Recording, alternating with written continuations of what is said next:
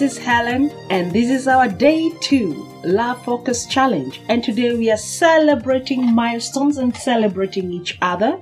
Nelson Mandela said, "Remember to celebrate your milestones as you prepare for the road ahead." Why is it important to celebrate milestones? Because they form a great foundation for the life ahead. They bring good energy. They bring confidence. They bring happiness because you remember you went through a challenging time and you overcame it, and that makes you happier and more confident in your own abilities. After detoxifying yourselves of the bad habits and toxins that we did yesterday, the next prudent thing to do is to go back into the past and bring to the present the good bricks. These bricks will help build a great foundation for the future.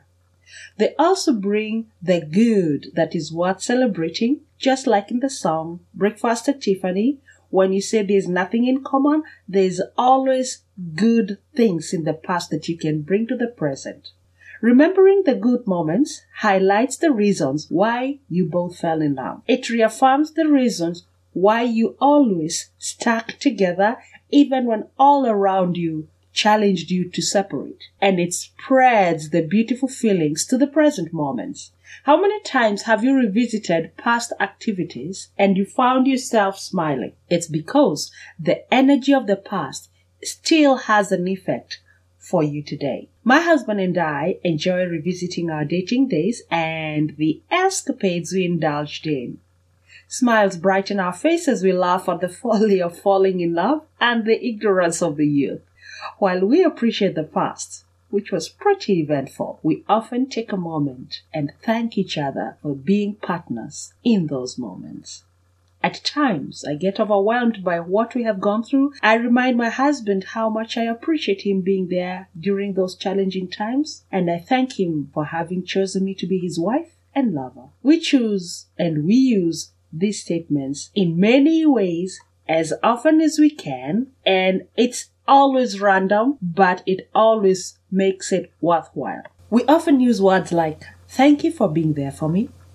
Thank you for choosing to love me in spite of my unbecoming behavior or attitude. I really appreciate how you supported me during the time when I needed your help. I noticed how much I meant to you when you asked for help and I offered it and you accepted it. I appreciate all the help you give me and you can fill in the words. I adore your smile when you tell me that you love me. I thank you for all the hard work you put to support our family. How I love you when you provide for us and support all of us." And the list goes on. The beauty about love sharing is that it brings a lot of positive energy that you are looking to rekindle. While you are sharing your past milestones and events, you also appreciate the fact that your friend and your spouse has been with you through it all. How is your partnership history like? Do you have some laughable moments you can share?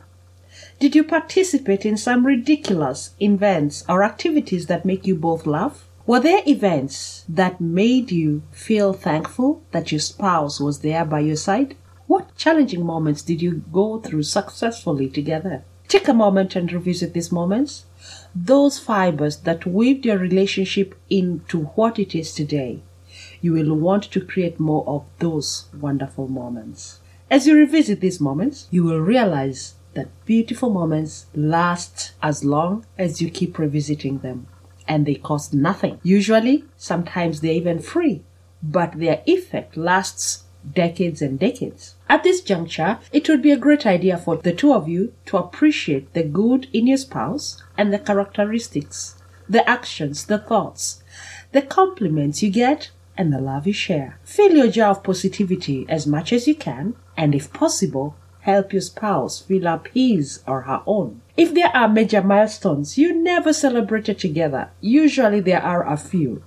Now is the time to plan a celebration. Plan a date, a dinner, a two-people party, a trip, or just a movie night, just to go and celebrate those moments. The reason for this is to validate those important life markers and also to learn to appreciate each other's conquests. I have attached a link below for a template that will help you document the celebrations and appreciations between you and your spouse. Please make a copy for yourself and for your spouse so that both of you can continue building those bricks together. I bet this is going to be a lot of fun and filled with positive energy. Cheers to you, lovebirds. That brings us to the end of Day 2 Love Focus Challenge. And next lesson, which is tomorrow, Day 3, we shall be looking at the love languages.